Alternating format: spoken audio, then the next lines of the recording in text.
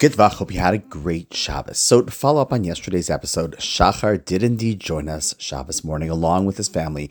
And as we recited the tefillah for Eretz Yisrael and for our chayalim and our soldiers, we stood together on the bima. And I have to say that there was a tremendously strong surge of emotion that went through me while singing that tefillah. I couldn't stop thinking that these tefillahs that we were reciting every single day, we were reciting for him and people like him, this young man, father, and husband that was away from his family for over 100 days. That's why we were praying.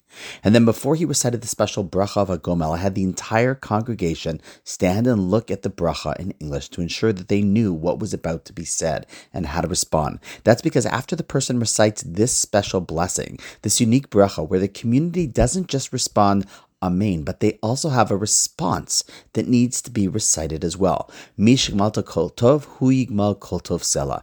May he who has bestowed upon you good always bestow upon you goodness. See, this bracha must actually be recited in public. It's a public display of gratitude to Hashem for the miracle of safety or health that a person was granted when things could have, God forbid, easily gone in the opposite direction.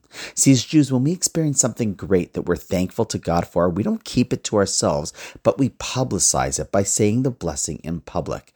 All too often, humans are prone to sharing bad news, sad news. And like the saying goes, at best, no news is good news. But in Judaism, we have a healthy obligation to stop and share good news, make a blessing over it, and then make a blessing that there should be even more goodness in that person's life to say blessings for. What a beautiful mitzvah and approach that we have. We have strict halachos and laws about sharing harmful news, and we greatly encourage the important act of sharing good news with each other. And so may we have much of that great news to share in the coming days, weeks, and months. And on that note, wishing you an awesome night, and I look forward to seeing you tomorrow.